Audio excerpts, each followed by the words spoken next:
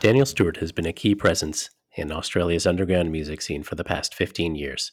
He sings in the groups Total Control and Straitjacket Nation, and he keeps beat for the UV race. Each is superb and well worth your time.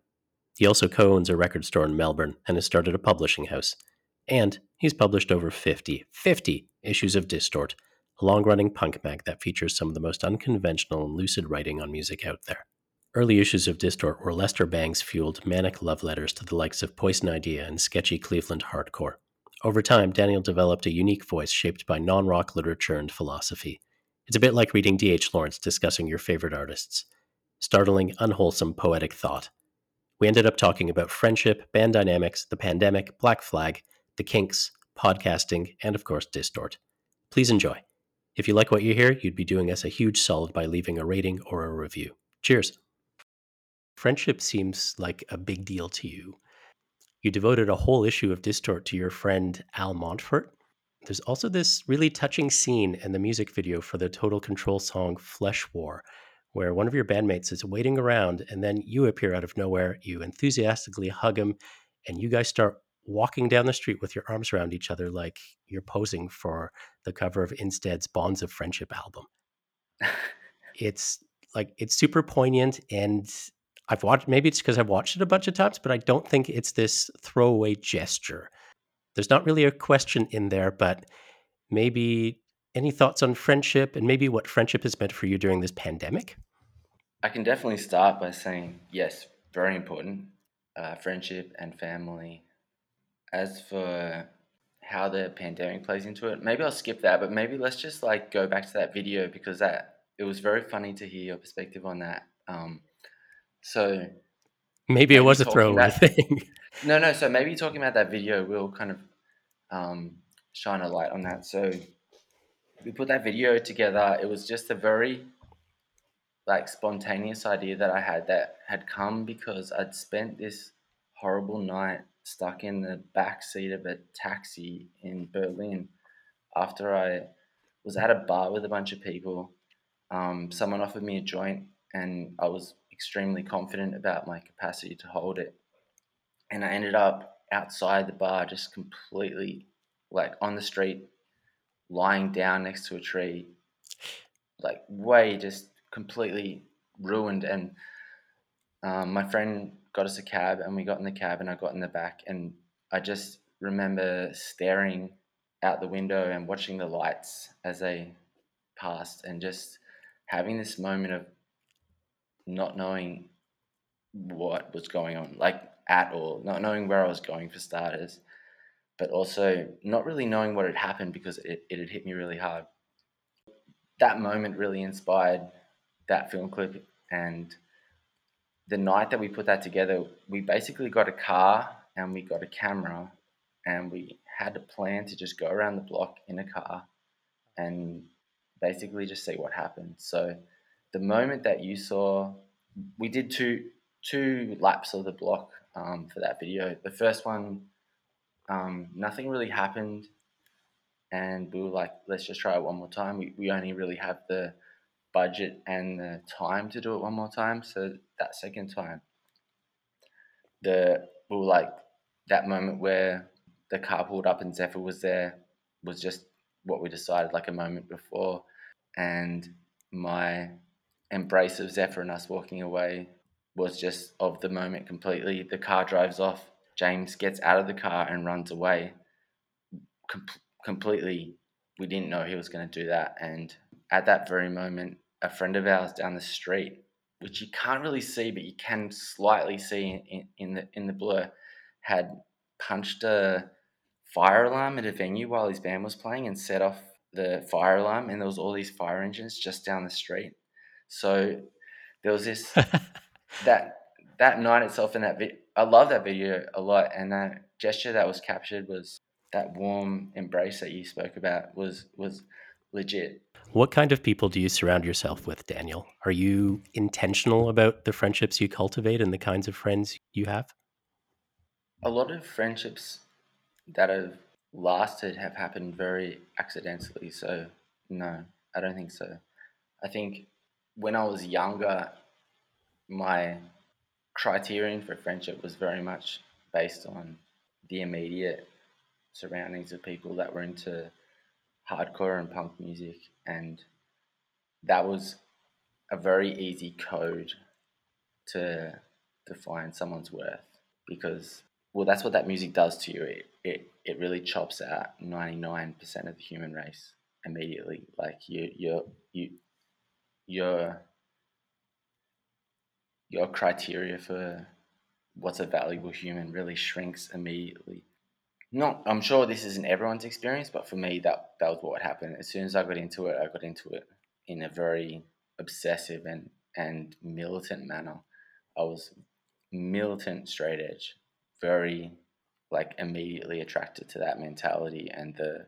I suppose what I was really attracted to was that feeling of like just narrowing humanity down to a really small pool of people that I could relate to because to step back for a second, I'd spent my teenage years going from one side of Australia to the other. So I went to 4 different high schools and experienced like, and not just 4 different high schools, but I went to 4 different high schools that would be the equivalent in Canada, I suppose, of, wait, I actually don't know the layout of Canada too well, but Toronto and Montreal are not close together, are they? No, about 6 hours apart. Okay, so if you could imagine going from Toronto to somewhere that's double the distance of Montreal to somewhere that's double the distance from there and double the distance from there. Like Australia is a huge country, Yeah, that's and unreal. for our American listeners, I did the equivalent of basically like growing up in New York, going to school for a little while in LA, going to school for a little while in Miami, and then going to school for a little while in Seattle and then gone to school for a little while in like North Carolina. So like huge distances traveled and huge. Well, in the space, it was like 9 to 12 months each time between moves. So it's not a lot of time to really adjust.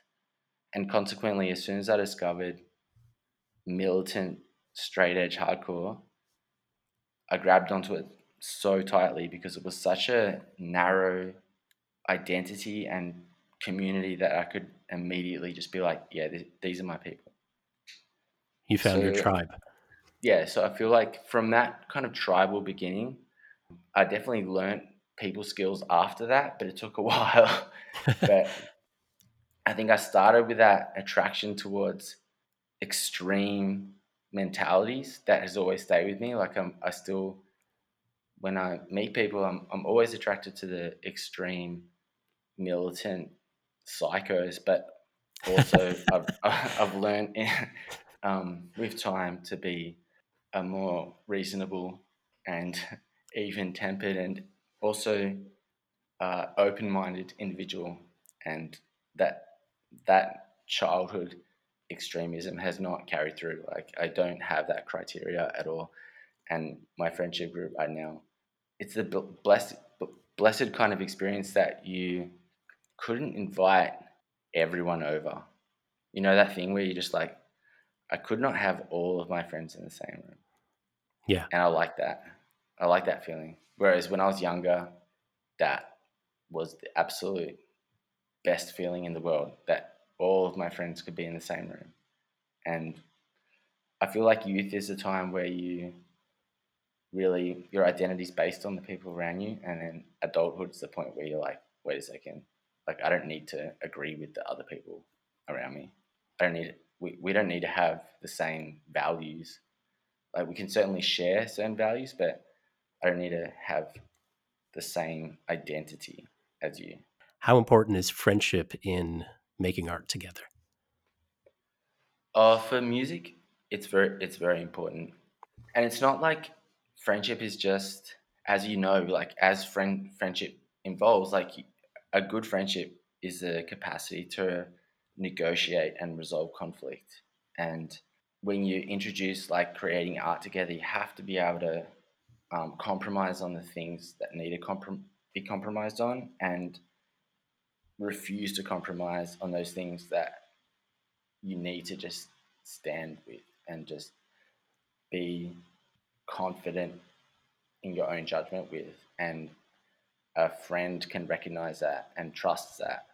So for me, like, yeah, my bandmates are the most important people in my life over the last couple of decades. Have taught me the most and have been the most instrumental in exposing the most importantly, like those weaknesses in judgment where you don't compromise and then something is in the end compromised by that, you know.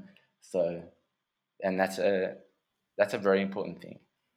I think the most important thing that doing music in a band for me, and I've tried doing music by myself but it's never worked, is that relationship that you have with someone else, even if it's just one other person, is so important at exposing that process of standing strong or allowing someone else's judgment to reign.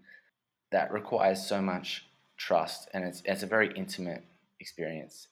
And this is something that I always found interesting about the most like nihilistic hardcore band, or black metal band, or whatever. Whenever you think of nihilistic music, like even down to power electronics and anything that's like a solo project, interests me to a certain extent, but I'm always way more interested and attracted towards when it's like a group of people, even if it's just two people. Like the process of making music as part of a group, a band, like a gang or whatever, has always attracted me more.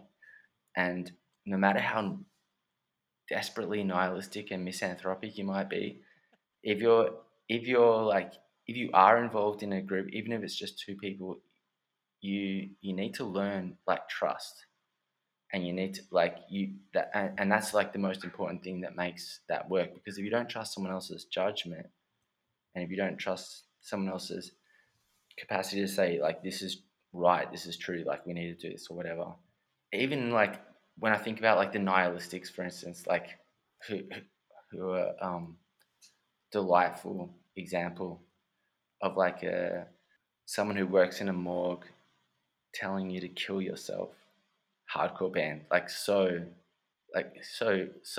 confronting and evil in so many respects. Like at the end of the day, those guys probably had a lot of love for each other, and that's really comforting to me.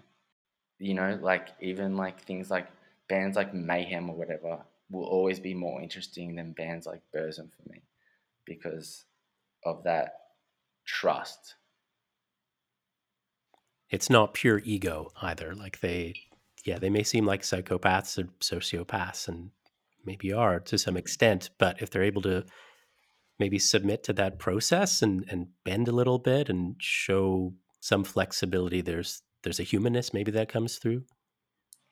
Yeah, I just picture the most mundane experiences of being in a band is agreeing to be in a certain place at a certain time with like strings on your guitar and drumsticks in your bag or whatever. Like the most like mundane experiences of being in a band means that like when you rock up to that spot, you trust the person with you is going to have the shit they need, and you're not going to spend like an hour running around to guitar shops trying to find picks for them or whatever shit they need. And that to me, like a band really can't happen unless like that can happen. And that to me, it kind of deflates a lot of the mystique around the most evil bands, because I'm like you guys definitely care about each other. If not anything else in the world, like you care about each other. Yeah. It- It does. Yeah, it totally blows away the mystique when you think of these larger than life kind of crazy bands going to like, oh, I better get picks for the band and get some extra strings and maybe pick up a coffee for them too. It really brings them down to earth, eh? yeah, definitely. Yeah, yeah. And I feel like that's because of having done bands for so long and having done bands like well, like having been there when people asked me to be there, and arrived at the show reasonably cogent and ready to play or whatever, and knowing how much that trust is a part of that dynamic. Whenever a band is somewhat successful or has at least been able to get their shit together enough to put a record together, yeah, you're right. It does blow away that mystique that that kind of nihilistic or misanthropic mystique, which doesn't rob the music of its value. But I suppose for me, I just really enjoy the idea of someone from Mayhem, for instance, buying their bandmate extra guitar strings because they knew that they might be out of them or something. That, like, those simple gestures that must have happened, because you don't stay in a band with people that don't do that shit. Like, it loses its appeal after a while when you're surrounded by narcissistic, egotistic fuckwits. Um, so those little gestures do often play through my mind. Yeah. It's really interesting talking about like these things that make for functionality in a band and make for good relationships and make for like a sound basis for musical success, like you were saying. I always think of Joe Carducci and some of the stuff that he writes in Rock and the Pop Narcotic about these totally dysfunctional bands that were always coming to blows over stuff or just like we're not talking, like Black Flag. There's a million examples too, but Black Flag comes to mind pretty quickly. Is there something to be said for bands that can't stand each other, but that tension results in some amazing music? Have you ever been part of that or witnessed anything like that too? I haven't been a part of that, and yeah, it hasn't been part of any band that I've been in or any creative relationship I've been in, and I often think about that, and I've always celebrated those bands that I feel like from the outside you can see that mutual hatred or hostility between members is the fire that provides them with fuel. But I often question how much of that is myth making because, for instance, Black Flag, there's some pretty complex psychologies going on there, but I would always question how horrible it actually was, like how bad it actually was, and if it was as bad as it was, how much the mentality or the psychology behind that loved that and welcomed that, as in the deprivation and the Greg Ginn yelling at you because you were 2 minutes late to practice, like those kinds of things. I wonder how much certain psychological types like loved that feeling. Like, but particularly people like if we look at Rollins, who's one of the great myth makers of Black Flag, having grown up in a family with like a military history, that kind of feeling might have been, and I imagine this is how I've always read it, like that would have been so incredible to be able to be part of an army, to be yelled at by a superior and not have to go to war, like just have to get on stage and play and still like somewhat, maybe we could stretch this as far as possible, kind of give a little like nod to daddy while you're doing it, Huh. because it is horrible and it is like unpleasant or whatever. But would you really stick with something for that long if it was that fucking terrible? Like, there must be something, and I don't believe it would come externally. Like, there must be something internally to the band dynamic for people like that that like satisfies them. And if you're like a somewhat masochistic individual or you crave like order, structure, discipline to come from outside of you, sure, you'll be in a band with someone who's an absolute tyrant, but whether that's a terrible or a bad thing for you, like maybe that's just what you've always asked for. Yeah, I think that's like the best. That's like a masterful nutshelling of like Henry Rollins' psyche, I think. That's amazing. Yeah, I haven't thought about him for a very long time actually, and I haven't actually thought about Black Flag for a very long time. I feel at some stage in my life, Black Flag was the band that defined how good another band could be, like and not just some stage, like for a very long time, like they were the benchmark and the ideal of what a band could do and what a band could be. And then they released that weird record with like the green blob on the cover.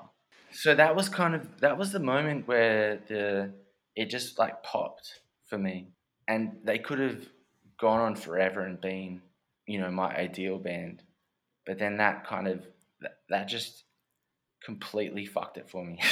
and and and and from then on, like, it was so difficult to deal with all of the horrible shit that they put out, all the boring songs and boring records, and all of the early shit that I'd always like been like, okay, this shit's like good because of X reason or whatever. When that happened, I was like, fuck it, like I'm off it. And so for a long time, I haven't even thought about them, and I really rarely listen to them.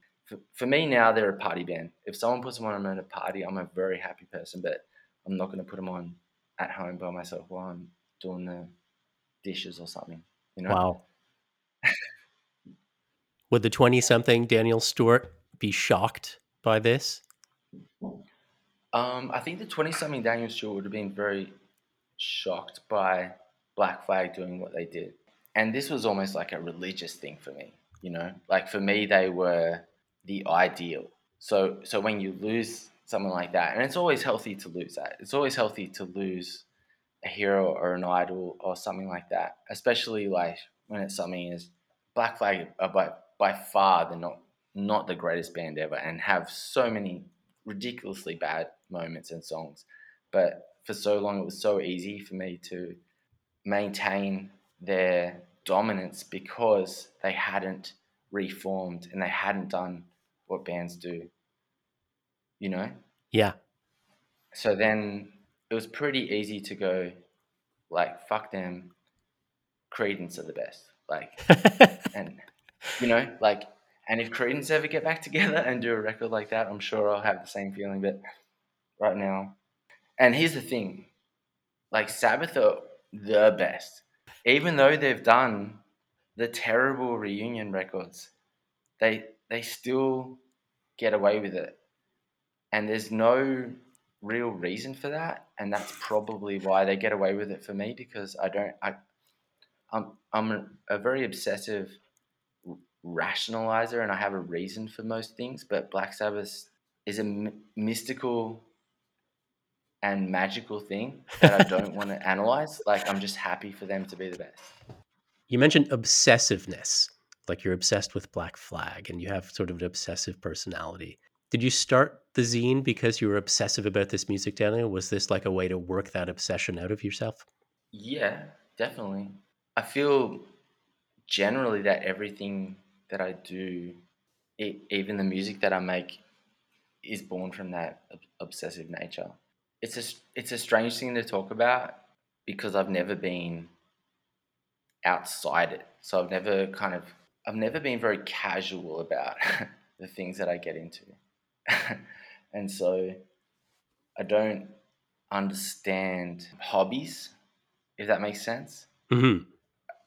Like, I don't understand interests, I guess, because I'm working this job where I see resumes occasionally and people list their hobbies and their interests as part of, you know, painting a picture of who they are and giving some perspective on their personality.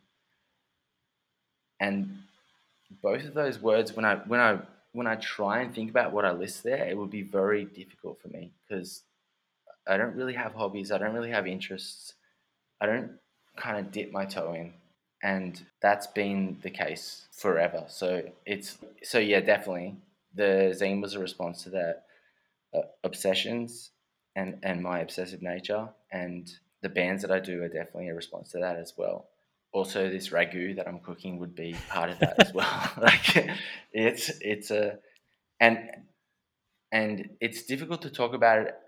As I said, like, it's difficult to think about it from a distance because it's very much tied into my personality. And I'm trying to think of things that I've been very kind of casual with, but I think the moment that I decide, okay, this is an interest, I'll start carving a place in my life for it and put it on a platform and gather berries and find jewels and stuff and pray to it. Like, it'll immediately become a ritualistic experience and I'll immediately become devoted to it. So it's, yeah, it's definitely built into my mentality, I think.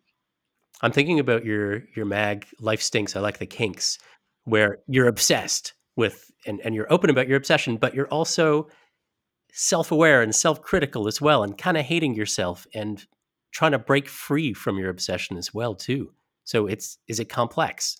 Well, yeah, I mean, that was my easiest way of expressing and showing what the kind of consequences of that mentality are like. And I suppose that was the point when I started writing that because when I got into the Kinks, it was such a manic obsession.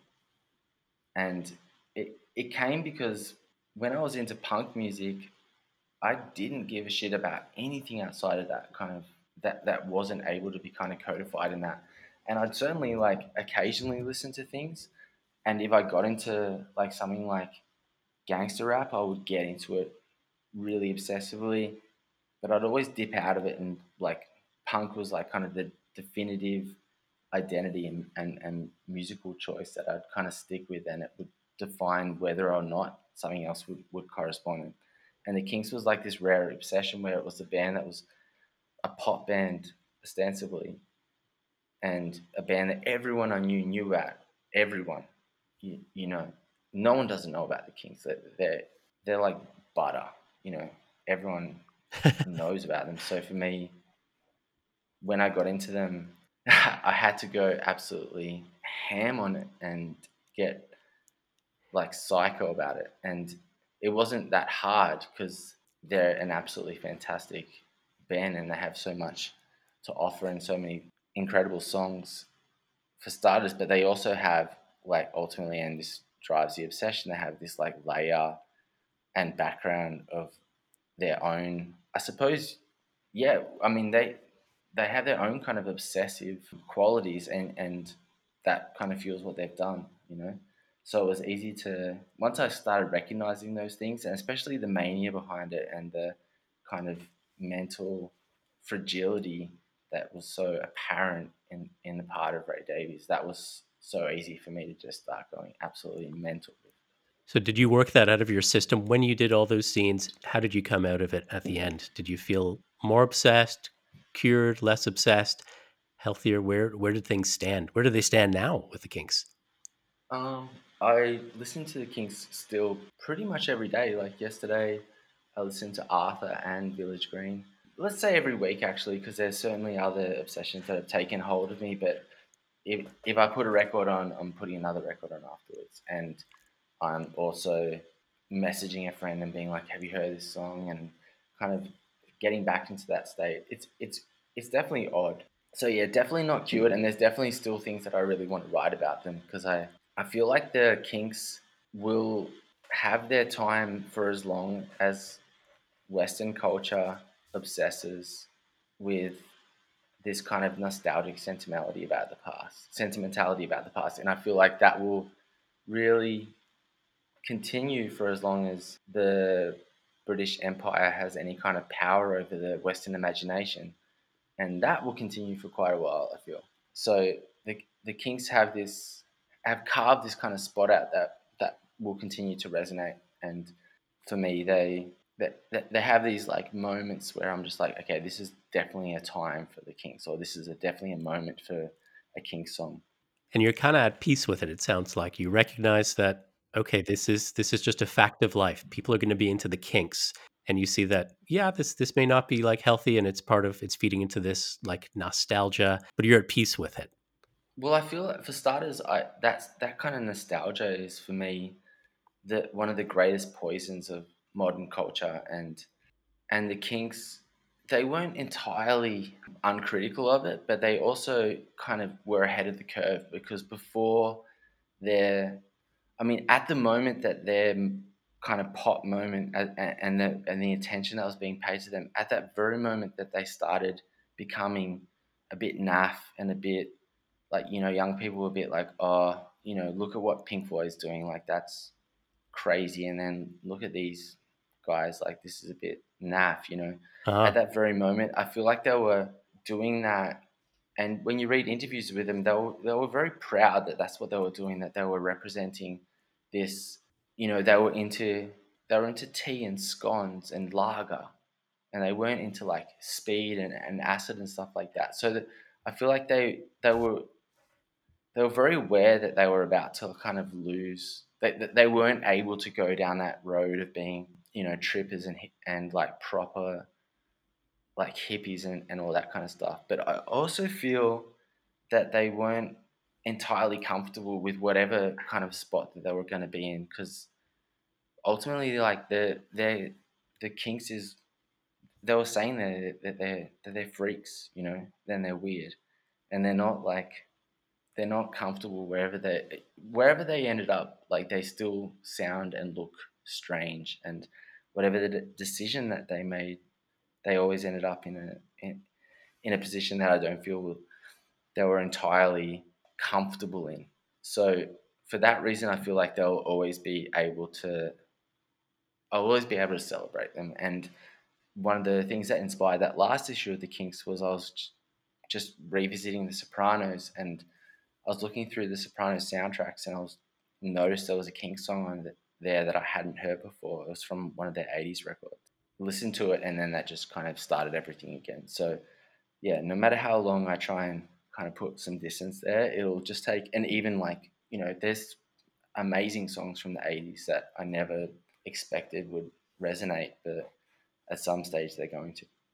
There's something, yeah, I'd never even thought about that, but yeah, they didn't quite ever fit in, and there's something maybe almost countercultural about there being kind of more establishments than some of these other bands, right?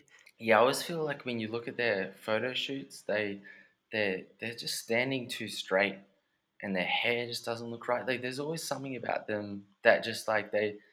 I feel like what you had there was like these two brothers that were incredibly talented songwriters in their own right, but also had this like really toxic relationship.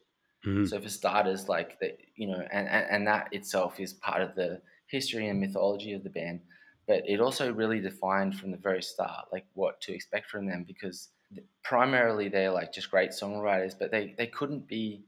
I don't think they could ever agree on what they were and what they wanted to do, and for that reason, that everything's always just a bit off and a bit kind of, that's a bit weird. Like, why did you do that? Like, why did you make that decision? And I feel like there's this moment where Dave Davies started doing these really weird videos and dressing in drag and really pushing like what became like, I guess like what Bowie kind of did. And that could have been a moment, but he didn't go with that at all.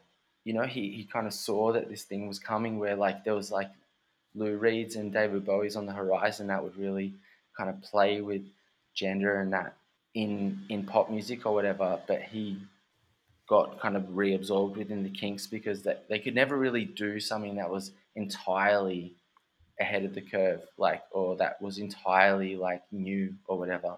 Ultimately, they they were extremely conservative, and whatever kind of marketing or management around them was extremely conservative.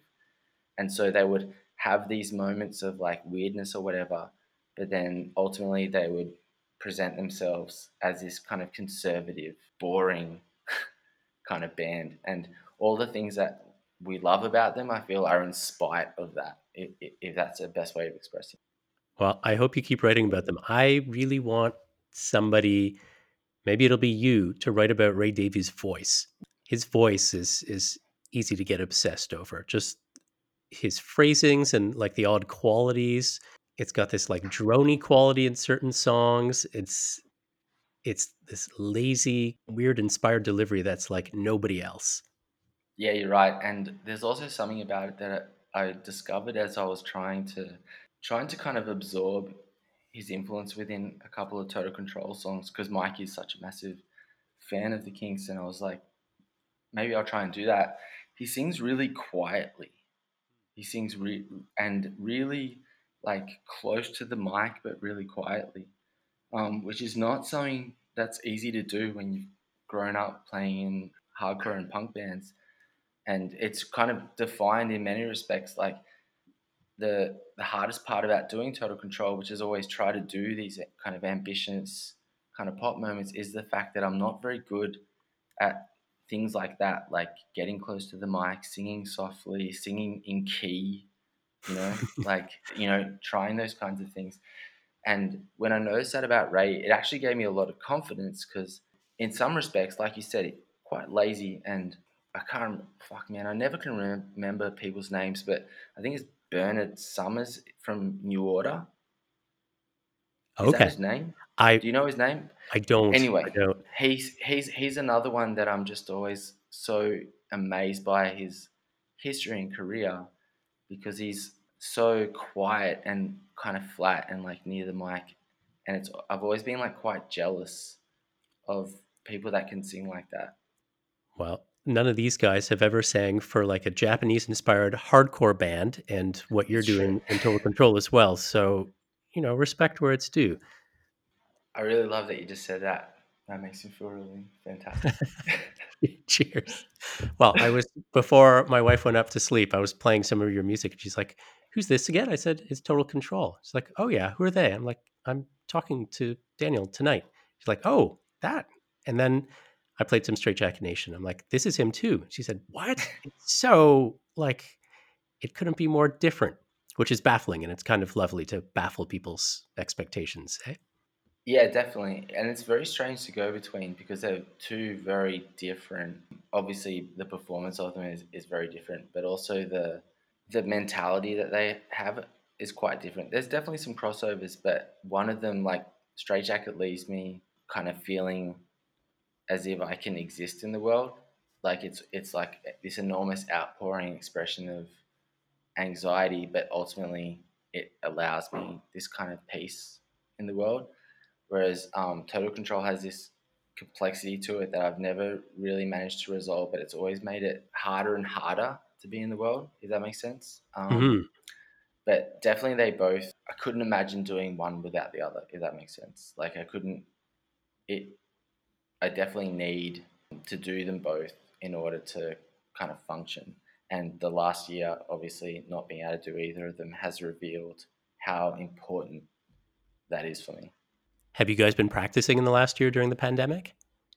Oh, not at all. Well, for starters, a couple of members of Total Control live in Sydney now and Okay. Perth, so they're not like at all local.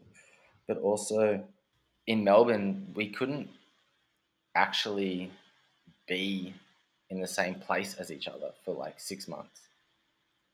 There was a lockdown that was so strict and so profoundly restrictive on your movements that I didn't even see the members for, for pretty much all of last year. In fact, when I try and think about it, I can't remember the last time I saw everyone from Stray Jacket in the same place. It's been a really long time.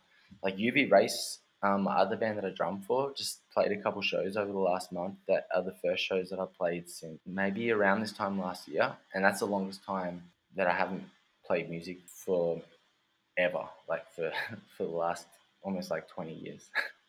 So what was that experience like?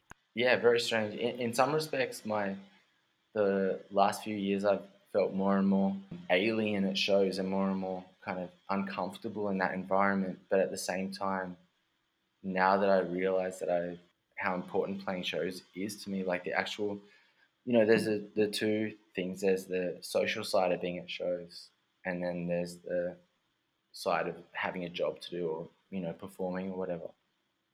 And the social side has started becoming more and more overwhelming as I've realized I have this strange personality trait where people confide their anxieties and their strangers, friends, and but also like most important to this point is complete strangers or people that I know very casually. Like you go to shows for a few times, you meet some people, whatever it is about my personality that people confide some really dark and traumatic shit, and that started really weighing on me and making shows like a lot more difficult.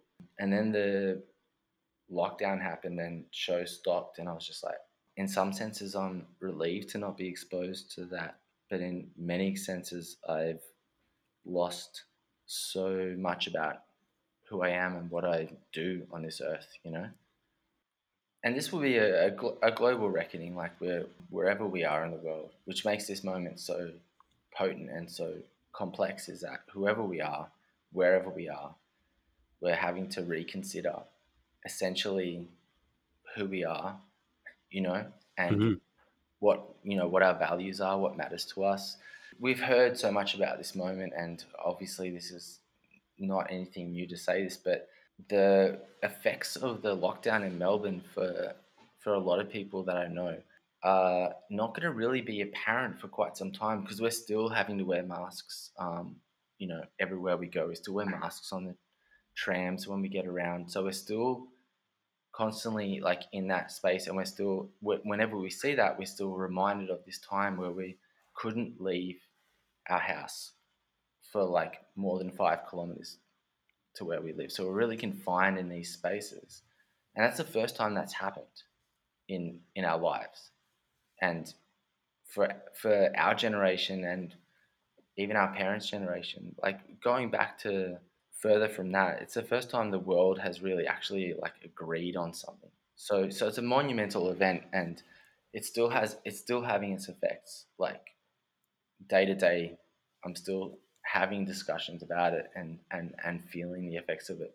But for me, my entire life was structured around playing shows, touring, all those kinds of things, and that changed so dramatically. But without, I mean, this is the position that we find ourselves in often as kind of, if you can say like this, like, social outsiders or cultural outsiders or whatever. But there's no one there to offer support or guidance right now. Like, we need to figure this out completely alone. And it's going to be really difficult. It's going to be a really challenging time for us. Are you looking forward to playing more shows? And does it feel like playing more shows is going to help you reconnect with who you are and your identity? And I feel in some senses that I've abandoned that, and I have I'm very quick to adapt, and so like I'm not really I don't have this expectation that there's going to be a return to how things were, and what I'm focused on more is like trying to adapt to this new reality and trying to figure out what's going on. And I don't think shows are going to be the same as they were, or at least for quite some time. And so I'm not like kind of looking to that. But playing shows over the last weekends with UV Race was absolutely fantastic. Just being able to drum again with a band itself, like that was really like we couldn't even jam. We couldn't even be together in a jam room for like that long. So just being able to drum, that physical feeling of drumming was an absolute, like a glorious pleasure and such a feeling of release and relief. But I'm not really like focused on playing more shows, but I am focused on that feeling of being in a room with my bandmates. I want that back so much. you mentioned adapting and trying to like figure out next steps. What are some of the things you're up to these days, Daniel?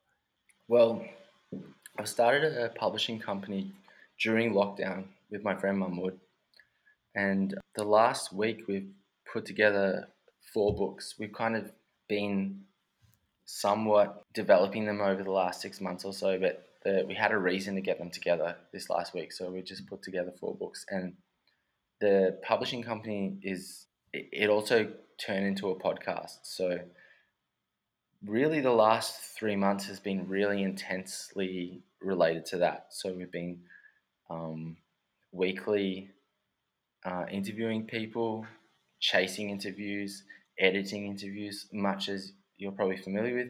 Um, Yeah, but your schedule puts me to and shame. You're on a weekly schedule, man. That's awesome. yeah, it's been pretty mental, and but it's been very rewarding because it's a whole new world for me. It's a whole new. It's pretty good right now to talk about what you're doing because I feel I was always a bit like suspect about podcasts, and I never really understood the appeal to it really until the moment where I was kind of in the position of making one, and then I realized, oh, this is like doing a zine. Like you don't have to ask anyone's permission to do this, and like you can just do it and get it out there. Like the allegory is not that. strong, but there's a photocopier. You can make a zine. There's platforms to release your podcast on. You can like get it out there. Like for me, there's something there that kind of immediately it made sense to me. Mahmoud had a lot more experience with it. He'd done an audio book and he'd done a podcast as well. So for him, it was definitely familiar territory. For me, it was new. And we were kind of doing it alongside of the publishing house, but the publishing stuff slowed down so much once we started doing the podcast that it's only really the last few weeks that we've decided to go fortnightly, and then that gave us the space to get these new books done. If you had to describe it to somebody, what you're interviewing people on the podcast, and it's called Mont Icons, who are the kind of people you guys are chatting with? Well, very loosely, when we started talking about doing the publishing house in general, and this definitely defined what the podcast was doing, we wanted to negotiate modern culture and figure out what counterculture is right now, because both of us had grown up in very different ways, and in many respects extremely different ways, but we'd both had this attraction to counterculture. And Mahmoud and I met because he was getting tattooed by a couple of friends and asked around for me, and I looked him up, and he just stopped being involved in outlaw motorcycle gangs, and he'd started being a journalist, and his journalism was really based around exploring drill music. Drill music was really just starting to happen in Australia, and for people that are not familiar with it, it's really violent and aggressive rap music. It's closely related to grime. It's kind of the next step from that. So we definitely bonded immediately over our interests in that, our interests in literature. And when we just decided to start publishing stuff together, it was really because we just wanted to, both of us, that was our ideal future, was involved in publishing books, because that was our main mutual obsession, was books. Especially we both really related to each other because we both had a profound experience reading Yukio Mishima, the Japanese writer. So when we decided to do the podcast, it was really just a way of learning podcasts for me, and for Mahmoud, just for him to continue the skills that he developed there. But we were working for a podcast company and doing it basically to develop our skills in producing other people's podcasts. But it turned out that the podcast that we did ended up being the kind of figurehead of the company itself, but also for us immediately gratifying, and we really enjoy doing it. So we're really just, I mean, for me personally, I'm trying to answer that question because that interests me. Like, what is counterculture right now? Who are the countercultural icons? Like, but the way that we approach our guests is not about answering that question. Really, we just find these people, in some respects, representative of that. So we speak to academics who are well versed in philosophy, and we speak to people from prison gangs. We speak to musicians, filmmakers, writers, artists. Not a whole lot of in common between them, but a kind of, we hope, a shared mentality. Yeah, I think there's some kind of through line there. There's like an outsider kind of subversive aspect to what they do, maybe. Yeah, definitely. I think and for some people, the experience of being a cultural outsider would be based on their background within gangs and criminal culture.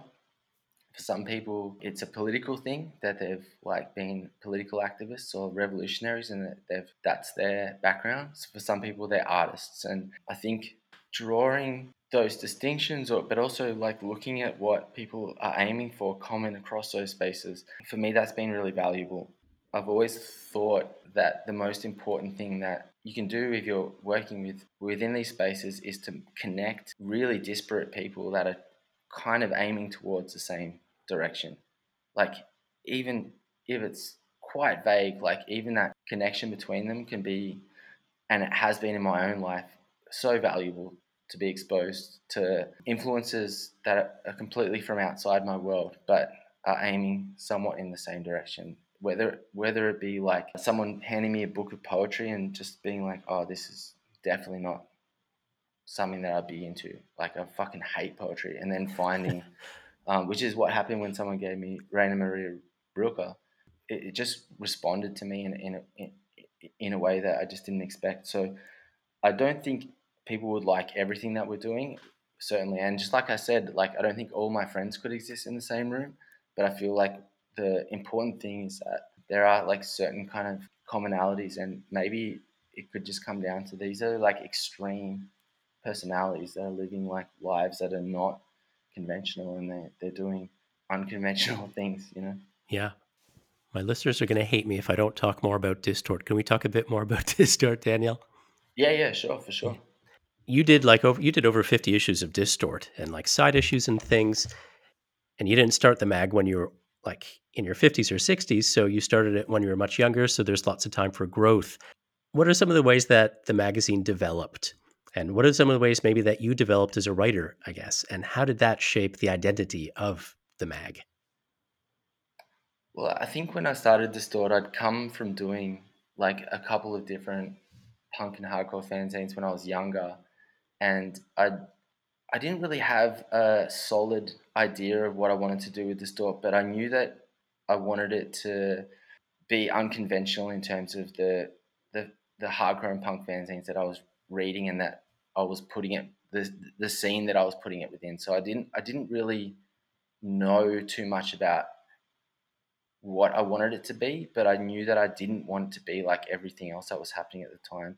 And also, I felt, and it started really at the point where the internet was and social media was becoming really powerful sources of media within punk and hardcore, and I could see where that was going to lead. As in, now I could see that if there wasn't a media that was coming out of punk and hardcore, if we weren't making our own media, that it would end up being completely co-opted by these kind of corporate media channels. So I was very wary of that. And if anything, punk and hardcore for me always was defined by like the kind of insular, introverted way that it pushed away other sources of media, and it documented itself. And it was like, no, like, we're not going to be co-opted or presented by corporate media. Like, we're going to present ourselves and we're going to document ourselves. So that for me was a major attraction when I got into punk and hardcore, and why I got into fanzine culture in general. So I wanted to continue that legacy while we were living in this world of like the internet, and how easy it was to promote shows and promote bands and stuff with the internet. So that moment itself was full of debate and contention between people, and people were being called sellouts for having a MySpace page, and other people were like fully celebrating the birth of Facebook and the connections that it made, because it allowed for exposure to a far, a huge amount of people that you never would be exposed to or whatever. So there was a lot of debate, and there was a lot of it was a pretty intense moment. So Distort, I felt in some respects was I was creating it as if the internet didn't exist. I never put like a website or an email in there. I printed issues and didn't reprint them like purposely, so they would like exist, that they would be out in the world, and they would be lost, or like no one really holds on to those things.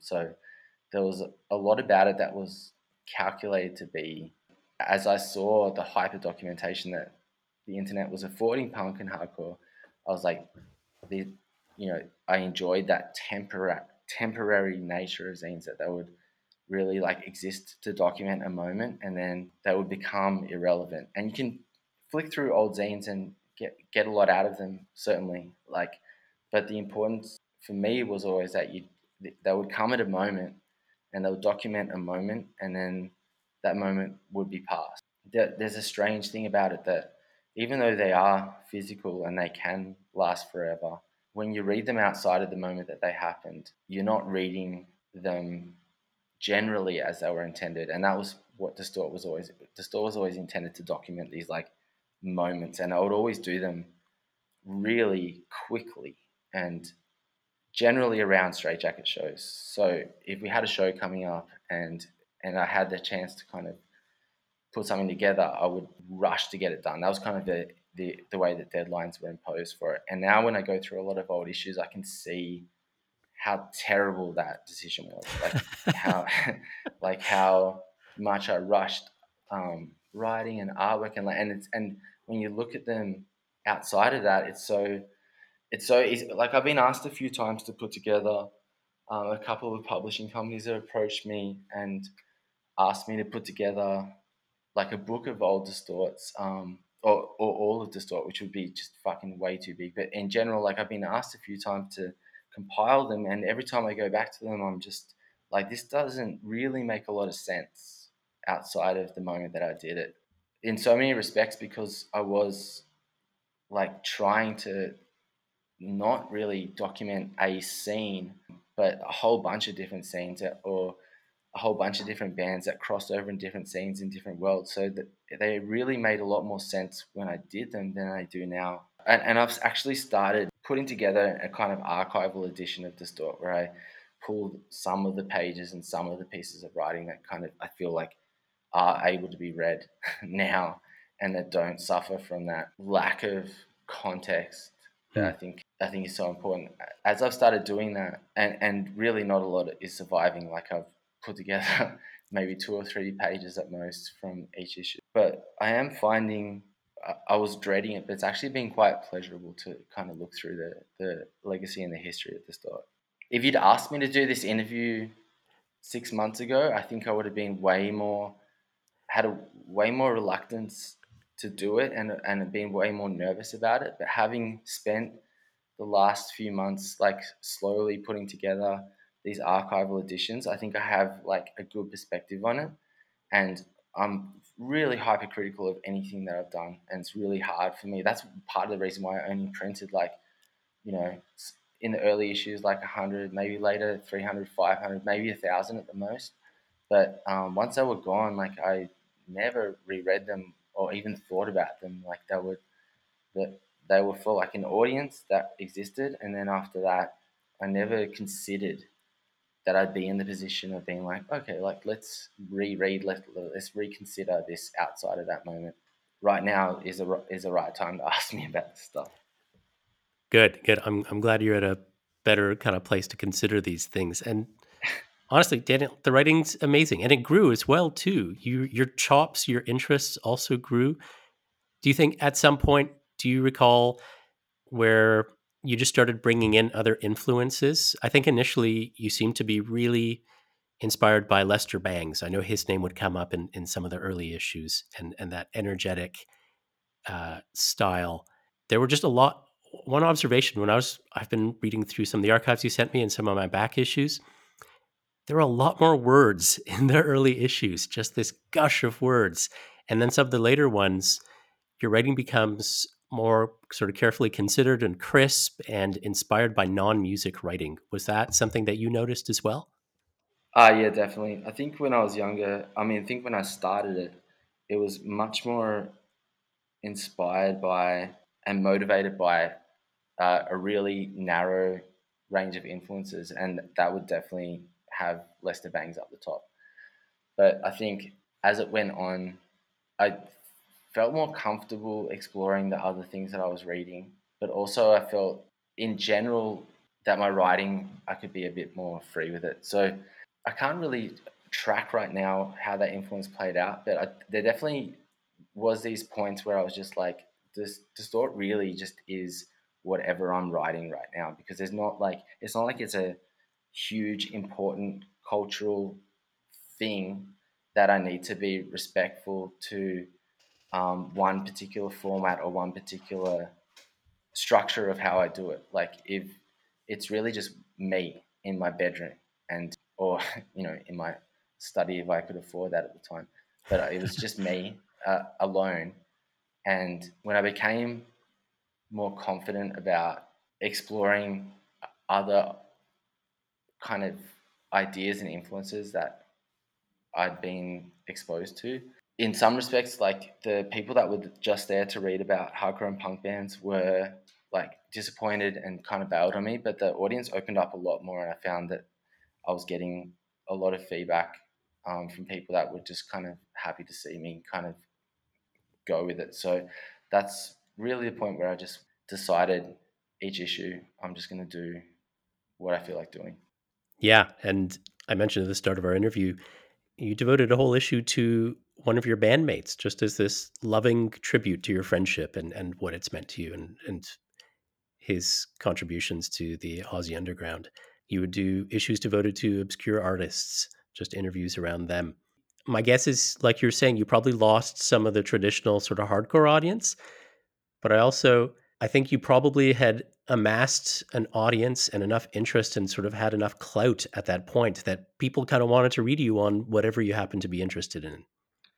Yeah, I think also it was I'd stopped playing just in Straight Jacket.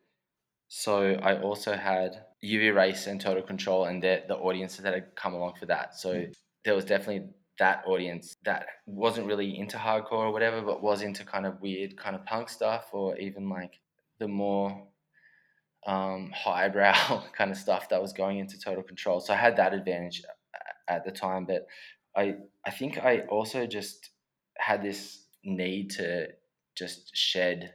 I just got to a point, and everyone gets to this point where they're just like, I can't be hanging around with and exposed to angry young hardcore men Hmm. anymore. Like this can't be the majority of my kind of friendship group or even like conversational group or even like the the people like that I see, like, you know, we all reach a limit when we're exposed to the same group of people and the same ideas. And while hardcore still remains a very important thing for me, as I'm still very excited about new hardcore bands and new records and going to shows and stuff, there's a certain type of mentality that exists within that world that just becomes exhausting to be around for ages. Like, and one thing that I tried to do with the store was just like really at some point just like show how unimportant those people were to me and how disinterested I was in their angst and their anger and their sadness, like, which was like a bit rude, and I definitely copped a bit of a backlash to that. But it was a very calculated attempt to kind of define who I wasn't. That came up in an interview I did with this guy. Do you know Tony Retman? He's written some books on hardcore, and Yeah, yeah. He did he write the book on Detroit hardcore? he did. Yeah, yeah. It's an Yeah, that amazing was sick. book. It's Yeah. so good. And he grew up in like late '80s New York City hardcore, and then left straight edge and hardcore and got into kind of weird, fringy noise, forced exposure type stuff, and would intentionally just throw in like a Grateful Dead interview or like a Grateful Dead review in there, and talking about working at a record store and hardcore people would come in, so he'd just put on like Santana or something that would intentionally just provoke and piss people off. Yeah, I think you still maintain your interest in provocation, but suddenly you turn around, you look at the your allies, and you're like, actually, like, fuck you, and yeah, so I can understand that mentality. But yeah, Yeah. I feel like one thing that like the store just definitely just benefited from the amount of like aggressive and angry feedback I got. Like it was I really rarely got like positive reviews, and like when people would send me emails, I'd very rarely get emails from people being like loved it. People would be like, I hate that you're doing this, I hate that you've done that, or whatever. And that would, for someone like me, like a comment like that is like a provocation, and it's just like, okay, like unless it was someone I cared about or someone close to me, like if that those kinds of things would just push me even further to kind of really distance myself from those kinds of people. So Distort just really ended up in a way different space than it started, but with a similar spirit that I wanted to document these moments. And I even still feel like fanzines at their greatest, like really like tightly packed moments that make sense for that time that they come out. And then if you're not tapped into that, if you're outside that world and you pick something up like a few months later or even a year later or something, it's going to be confusing, it's going to be strange, and it might encourage you to actually just pay attention to what's happening, like on the ground, and be a bit more active in that respect. Are you still doing any writing? Yeah. I'm the Distort archives I'm putting together comes along with like a fair bit of writing that I'm doing about the history of the bands that I'm doing, and the zine itself, and kind of the what we talked about, really kind of the process of it happening, and the ideas that I was wrestling with at each stage. So that's been taking up a bit of time. I've been doing a bit of poetry as well. And for the record store that I do, which is called Lulu's in Melbourne, Yeah. we kind of have this weekly homework where we challenge each other to write about music. So that's got me excited to write about music again, because I took some time off it because it became this formulaic experience that I really wasn't feeling challenged by, and I wasn't listening to stuff in a way that like elicited a kind of legitimate or genuine emotional response. I was kind of becoming that lazy writer that lists a range of influences and impressions that you have, and just kind of, for fans of, Grateful Dead mixed with Mob Deep. So I Dude, I that band sounds sick.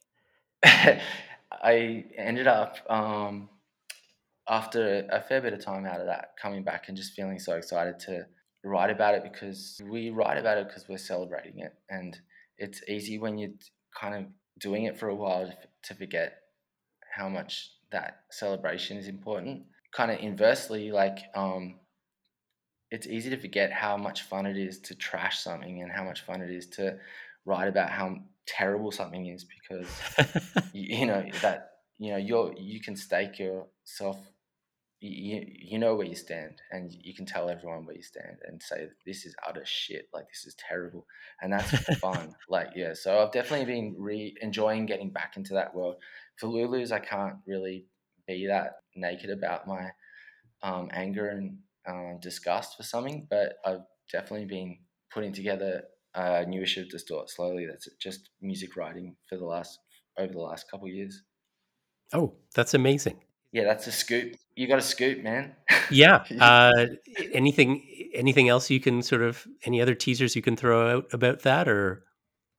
Not really. Like, I'm trying to document everything that I've done of all these old issues together in a way that kind of explains it in it, and documents what's happening in Melbourne and Australian underground music, that of the bands that I've been in. So that's one project, and the other one is trying to offer just kind of a insight into what's happening right now, because I'm very wary of offering a purely historical perspective, or just like presenting. If I do anything with this thought, it's always got to be about what's happening. I feel very nervous about delving too much into presenting the past. So, for example, that Rick Agnew zine that I did ended up being really popular, and a lot of people have asked about me doing other things like that. But when I did that, its popularity really just kind of immediately made me think, oh fuck, like this isn't actually what I want to do. Like, I want to look at what's happening now. It's weird to celebrate stuff that isn't happening. And that is our episode, which just leaves me to thank Daniel for his time. Check out the music of Straight Jacket Nation, Total Control, and the UV Race on Bandcamp. You can keep up with Daniel's podcasting and publishing activities at montpublishing.com. If you want to connect, you can find us on Twitter at RockCritPod.